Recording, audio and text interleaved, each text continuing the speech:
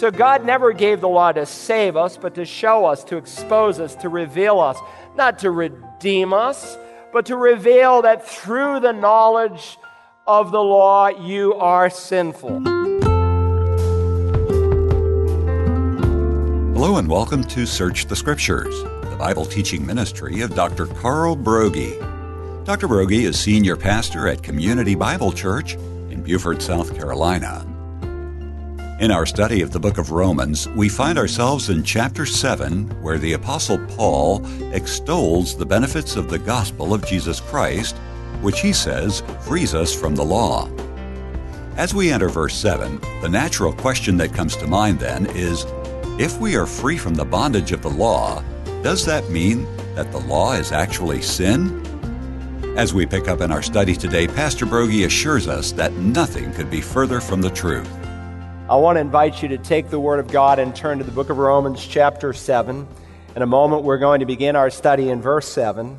Now, last time, if you were here, I gave you a bird's eye view of the entire chapter.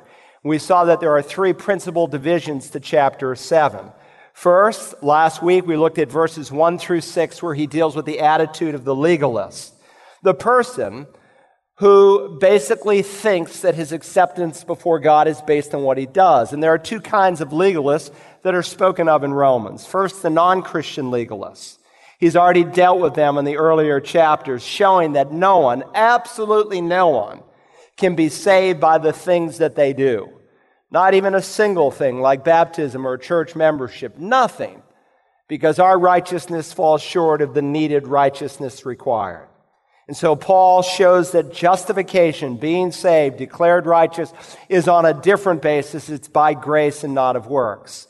But here in the first part of chapter 7, he's not dealing with the unsaved legalist, but with the Christian legalist.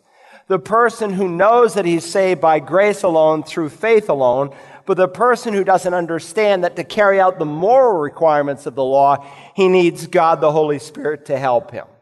Now, in addition to the attitude of the legalist, there's the attitude of the libertine. The libertine basically says we have a license to sin. And so we spoke of antinomianism. It was originally a derogatory term that Catholics accused the Protestant reformers of. They said, oh, you people who teach you're saved by grace alone, through faith alone, teach that because we're guaranteed and secured for heaven that we can live however we want. And of course, they didn't teach that. But that's what antinomianism is. Anti meaning against, nomos law, people who are in essence against the law. And they use the grace of God as an excuse to sin, as a license to sin. Question mark, which is the title of this morning's message. Now, over and above the legalist and over and above the libertine, next time we will look at the law-abiding Christian, who understands that the law is good, but the weakness is not in the law, but in us. And so when we come to Romans chapter 8 and verse 4, he will say that the requirement of the law will be fulfilled in us who walk not according to the flesh, but according to the Spirit. And that's why I said I don't want you to miss a single message. Because in this section on sanctification, one truth builds upon another, and God wants us to grow up in faith. So three types of people here in chapter 7. The legalist, who fears the law, who's in bondage to it. The libertine, who hates the law, who repudiates it. And then the law-abiding Christian, who loves the law and seeks to obey it in the power of the Holy Spirit.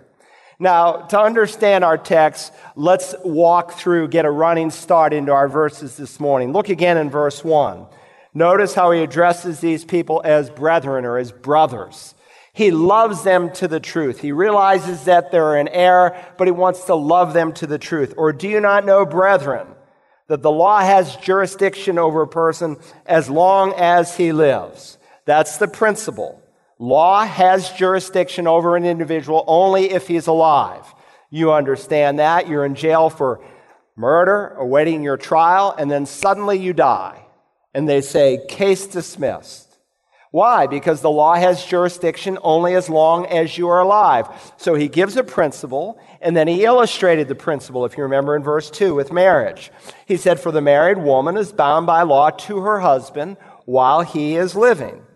So having stated that we're bound to the law, to the principle of law, while we're alive, he illustrates it with a married person, that a woman is bound to her husband only if he is alive. And so he continues, but if her husband dies, she is released from the law concerning the husband.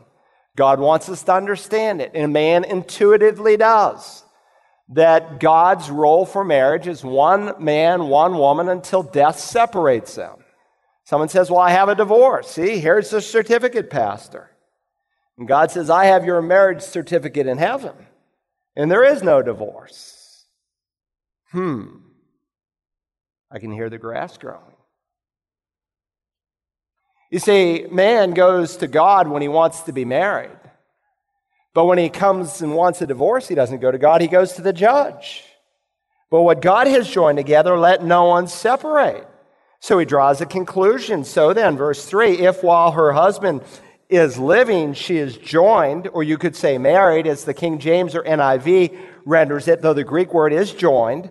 So if while her husband is living, she is joined, circle that word joined if you don't have it circled. It's key to understanding the text.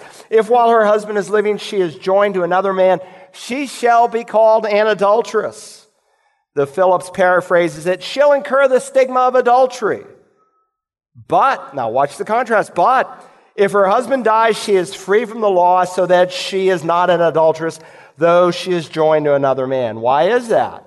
Because she's released from the law that previously bound her through death. And so Paul is saying exactly what Jesus taught. One man, one woman, until death severs the relationship.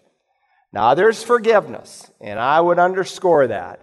And this is a place where many of us need the forgiveness. All of us need forgiveness, and some need forgiveness for divorce. But we cannot lower or change or manipulate the standard of God, because then we do the law of God a great injustice. So he gives the principle, he illustrates it, now he applies it. Notice verse 4, if you will. Paul's application is very simple. Just as death terminates a marriage, so our death has been terminated to the law through our death with Christ. Therefore, in other words, in light of this truth, here's the application. Therefore, my brethren, you also were made to die to the law through the body of Christ, so that you might be joined to another, to him, that is to the Lord Jesus, who was raised from the dead in order that we might bear fruit for God. Now, you've heard that before, right? We studied it in Romans 6 and verse 3. Or do you not know that all of us have been baptized who have been baptized into Christ Jesus, have been baptized into his death? And we studied that word baptized. Every time you see it in the Bible, it's not always referring to water. Water doesn't bring you into Christ Jesus. Water doesn't save anyone. For those water salvationists, they are distorting and twisting the word of God. But our baptism, our identification with the Lord Jesus, identifies us fully with him. When you receive Jesus' death on Calvary, when you call upon the risen Lord, you are totally identified with him, such that when he died, you died. When he was buried, you were buried. When he was raised, you were raised. God counts it as if you were there on the cross with the Lord Jesus, as if you were in the grave, as you were raised with him, so much so that Ephesians 2 and verse 6 says that we are seated with him in the heavenly places. Why? Because we become members of the body of Christ. And so in Romans 6 and verse 5, it says, we have become united with him in the likeness of his death. Totally identified with him. So again, verse 4, therefore, my brethren, you also were made to die to the law through the body of Christ, so that you might be joined to another, to him who was raised from the dead, in order that you might bear fruit for God. For while we're in the flesh, the sinful passions which were aroused by the law were at work in the members of our body. To do what? To bear fruit for death. Do you see what Paul is saying? He's saying because of our inability to keep the law of God not only condemned us, but through our habitual breaking of the law, all we could bear was fruit for death. And so in verse 5, he says that the law revealed our sinful passions. It aroused our sinful passions. Well, how is it that the law of God arouses our sinful passions? Well, what is it about the sign that says keep off the grass that makes you want to walk on it? What is it about the sign that says don't touch wet paint that makes you want to just feel it? What is it about the speed limit that says obey 35 miles an hour? You say, I'm going to do 40. See, we know something that when it is off limits, sometimes we want to have it. We want to experience it. And so the reader has been informed by the Apostle Paul that the law produces fruit for death. What a radical statement, that the law arouses the sinful nature. Furthermore, he said in chapters 3 through 5 that the law cannot justify you. It cannot save you. In chapter 6, he said the law cannot sanctify you. Well, then what use is the law? Is it useless? Is it evil? Well, that's what the antinomianists would say in our day. And antinomianism is very much alive, where people take what they know to be true because God has written it on human hearts, and they deny it. So 2 presidents ago, we had a president who said that a baby could be partially delivered and then murdered. It's called partial birth abortion. Twice over, he vetoed a bill that would have protected those little children. Fortunately, there was enough people in our Congress who said, that's an evil. Oh, we'll just deliver the head and then we'll suck the brains out and kill that little child. So the head of Planned Parenthood in Florida just a few weeks ago being interviewed in their Florida Senate. Well, what do you do if a baby's born alive? What should you do with that baby? She said, I don't know. What do you mean you don't know? You know there's over 400 babies a year that survive abortions? She said, well, I think it's between the doctor and the mother. That's not what the Word of God says. When does life begin? At conception. It begins at the moment of conception. Our government says homosexuality. That's the way some people are made. That's the way some people were created by God Almighty. And so we should do everything in our power to protect this status. God calls it evil. And when we call good evil and evil good, we are, in the truest sense, antinomianists. You can say I'm a Christian, but when you deny the plain teaching of the Word of God, you have proof positive to show you something else. And so Paul says, listen, the law, it arouses sin. It can't save you. It can't sanctify you. So what is the value of the law? Well, that's what he's going to help us to see today. The antinomianist blames the law for all of his problems, so he tries to write it off. And so what we find in this portion of Scripture is really a defense of God's law. Now follow the question in verse 7. He begins, what shall we say then? Is the law sin? Now don't miss the significance of the question.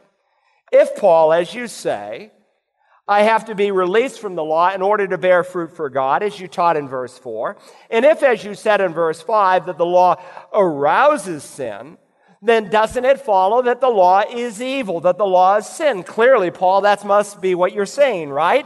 And Paul says, may it never be. The 6th time we've seen this expression in Romans. Me genoita, a very emotional statement, hard to translate. So maybe your translation says, absolutely not. Of course not. Not at all. By no means. Perish the thought. Don't be ridiculous. And so Paul now proceeds to show the relationship between the law and sin. There in your outline, 3 simple points that he gives us. First, I want you to see how the law reveals sin. How the law reveals sin. Is the law sinful? May it never be. Absolutely not. On the contrary, he says, I would not have come to know sin except through the law, for I would not have known about coveting if the law had said, you shall not covet. God's law, whether it's in written form or embedded in the human heart, reveals sin. When God says you shall not steal, you shall not commit adultery, you shall not covet, and you do one of those things, your heart is convicted. Why? Because the law of God is written in your human heart, and whether you get that reality of conviction from what God wrote within or what he wrote on the printed page, you're condemned. And so when you read the thou shalts and the thou shalt nots in Scripture, you really understand how utterly sinful we are. The law reveals my sin. Martin Luther said it in these words. He said, the function of the law is not to justify, but to terrify and to drive us to Jesus Christ. The law is like a mirror. You look in a mirror, you see your face is dirty. You look into God's law, God's mirror, and you see that your soul is dirty. Now, one deals with the outside, the other deals with the inside. But if my face is dirty, I don't take the mirror and rub it on my face. That only smears the dirt. And when I look into the law of God, I can't assume, well, if I just try to better myself and keep it more faithfully, that will solve the problem, because it will not. That's not the function of the law. We already saw this truth revealed in Romans 3 and verse 20. Paul there said, by the works of the law shall no flesh be justified. And so some people would say, well, Paul, if the law cannot save you, as we've thought, and as we're being taught by our rabbis in this day, what is its function? For through the law, he says, comes the knowledge or the awareness of sin. So God never gave the law to save us, but to show us, to expose us, to reveal us, not to redeem us, but to reveal that through the knowledge of the law, you are sinful. So again here in verse 7, look at your text. On the contrary, I would not have come to know sin except through the law, for I would not have known about coveting if the law had said, you shall not covet. Your conscience, unless it has been seared or damaged, will give you a negative voice of disapproval when you break the law of God. Now, I find it very interesting here that Paul highlights the 10th commandment. Did you notice that? I would not have known about coveting if the law had said, you shall not covet. And as he'll point out in verse 8, this is the commandment that got him. Turn, if you would, to the book of Philippians. If you're new to the Bible, you're in Romans. Just go past 1st and 2nd Corinthians, and you come to 4 little short books, Galatians, Ephesians, Philippians, and then Colossians. But look at Philippians, Galatians, Ephesians, Philippians. Philippians chapter 3, in this short little book, Paul gives a personal testimony of what he was like before he was saved. And it's a real eye-opener to us, and if we understand it, it helps to shed a lot of light on the passage we're studying this morning. I think it will be a helpful refresher to some of us, maybe some reading it for the first time. Look at chapter 3 and verse 4. Chapter 3, verse 4. Paul is contrasting himself with those who thought they could be saved by their obedience. He says in verse 4, although I myself might have confidence even in the flesh, that is in my own power and strength, if anyone else has a mind to put confidence in the flesh, I far more. If you know Philippians, he's drawing a contrast between himself and the Judaizers. The Judaizers were the religious leaders there in the church at Philippi who taught that salvation was partly achieved through the things that you do. So Paul says, well, if you want to get someone who can earn his way to heaven, listen to my testimony. And so he says, if anyone has confidence in themselves, in the flesh, it's me. And so then Paul goes on and he's going to describe what he inherited and the things that he had done. Now, when we come to chapter 7 and verse 18, he will say, I know that nothing good dwells in my flesh.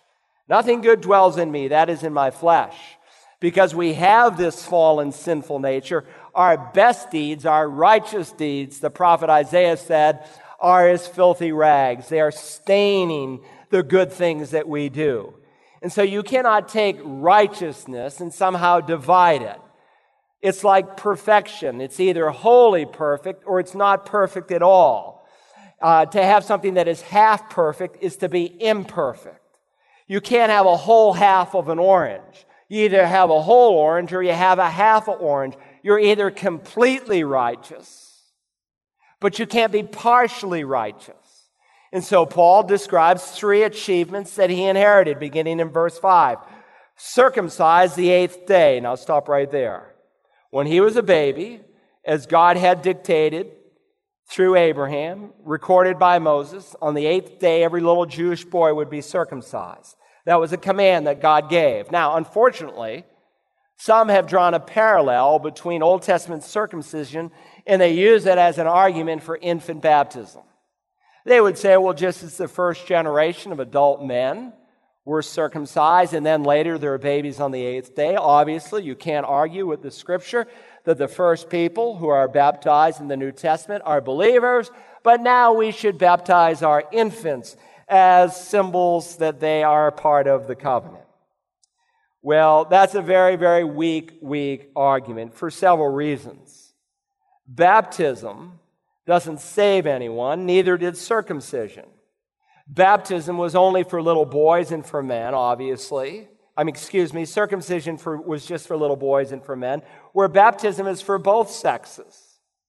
Circumcision initiated you into a theocracy called Israel, in which the Bible teaches there were both believers and unbelievers, where baptism symbolizes your relationship to the universal body of Christ, made up of Jew and Gentile alike, male and female alike.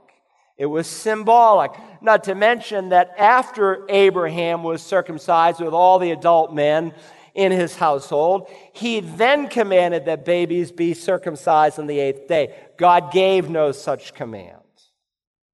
There's not a single verse in the Bible that teaches infant baptism. To come up with infant baptism, you have to be guilty of eisegesis. Now, a pastor is to exegete the word. He is to take out what God has plainly said. He's not to subtract from it. He's not to add to it. Eisegesis is when you read into the text. That's why the very first case of infant baptism we have is about 197 AD, and that case is debatable. Really, it doesn't become a full-blown practice in the church until the late 4th century. Why? Because people just reading the plain Scripture couldn't figure that out. That's something you have to be educated into. When Jesus says, believe and then be baptized, why should we reverse it and baptize little babies and then ask them to believe? So Paul said, listen, this is something I had no control over, unlike baptism, which you do have control over. You have a decision to make. I had no control over this, but nonetheless, I was circumcised the 8th day of the nation of Israel. What does he mean by that? Well, if you remember in the Old Testament, there are two ways to be a Jew, either ethnically or religiously or both. And so in Esther chapter 8 and verse 17, you have Gentiles who become Jews. How can a non-Jew ethnically become a Jew? Well, he can religiously. But Paul said, listen, I was not just a Jew religiously. I was a Jew ethnically. I had pure-blooded Jewish parents. He could claim to be an Israelite, a member of God's chosen people. Now, while indeed being a Jew didn't automatically save you, still Jews had a very special place in the plan and purpose of God, and they still do, I might add. Just as God used Israel to bring the first coming of Christ, the Bible teaches God is going to use Israel to bring his second coming. If you want to know what God's doing in the world, look at Israel, and I'll tell you, my eyes are wide open. Circumcised the 8th day of the nation of Israel, notice the next, of the tribe of Benjamin. The very first king that Israel ever had came from the tribe of Benjamin. It was Saul. And on a purely human basis, Paul was Saul of Tarsus. Paul, the apostle, as his name was changed, was proud to be from the tribe of Benjamin. Why? Because repeatedly they're affirmed in Scripture.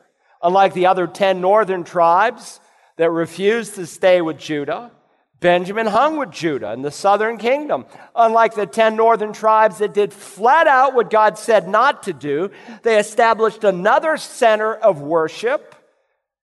Benjamin stayed with Judah, and they worshiped in the city of our God, Jerusalem, just as God had commanded. Circumcised the 8th day of the nation of Israel, tribe of the tribe of Benjamin. Notice, a Hebrew of Hebrews. Now he's talking about traits that he didn't inherit, but traits that he earned. What does it mean to be a Hebrew of Hebrews? Well, remember, it's Saul of Tarsus before his conversion. He is from a city in Asia Minor. And unlike the other Jews who through the diaspora, diaspora seed, those Jews who were spread beginning with the Assyrian takeover and later the Babylonians and spread throughout all the surrounding countries, unlike the other Jews who abandoned their heritages and adopted the cultural expressions of the people that they lived with, Paul didn't do that. He remained orthodox. I grew up in a church where sometimes they would refer to a very, very committed Catholic, and they'd say, well, he's more Catholic than the Pope himself. Well, that's the thought here. Paul says, I am a Hebrew of Hebrews. I was a Jew's Jew. Notice also, as to the law, a Pharisee. Unlike the Sadducees, who were the religious liberals of the day, who didn't take God's word at face value, the Pharisees believed in the infallibility of the word of God. And so, as a Pharisee, he would have venerated the Sabbath, he would have fasted on a regular basis, he would have prayed for long periods of time, he would have tithed a tenth of all his income. He, as a Pharisee, would have had the highest devotion to the law. He was a member of a very elite group of Jewish men in his day. As to zeal, a persecutor of the church. He wasn't just a Pharisee. He was a zealous Pharisee. And that zeal is seen in the fact that he persecuted Christians. When Luke records Paul's testimony before King Agrippa, he says in Acts 26 of himself, and as I punished them often in all the synagogues, I tried to force them to blaspheme, and being furiously enraged at them, I kept pursuing them even to foreign cities. Paul ravaged the church of God, as he said in Acts 8. As to zeal, a persecutor of the church. As to righteousness, which is in the law, found blameless. Not sinless. That would be against all Jewish tradition and theology, but blameless. In the broadest sense, when you looked at Paul's life, he was one who kept the law. He sought to live up to the standards that God had given. No one could say, well, he's a thief, or he's a hypocrite, or he is an adulterer. No, sir. He was blameless as Judaism would have judged it. For a copy of today's study from Romans 7 entitled License to Sin, call Search the Scriptures at 877-787-7478.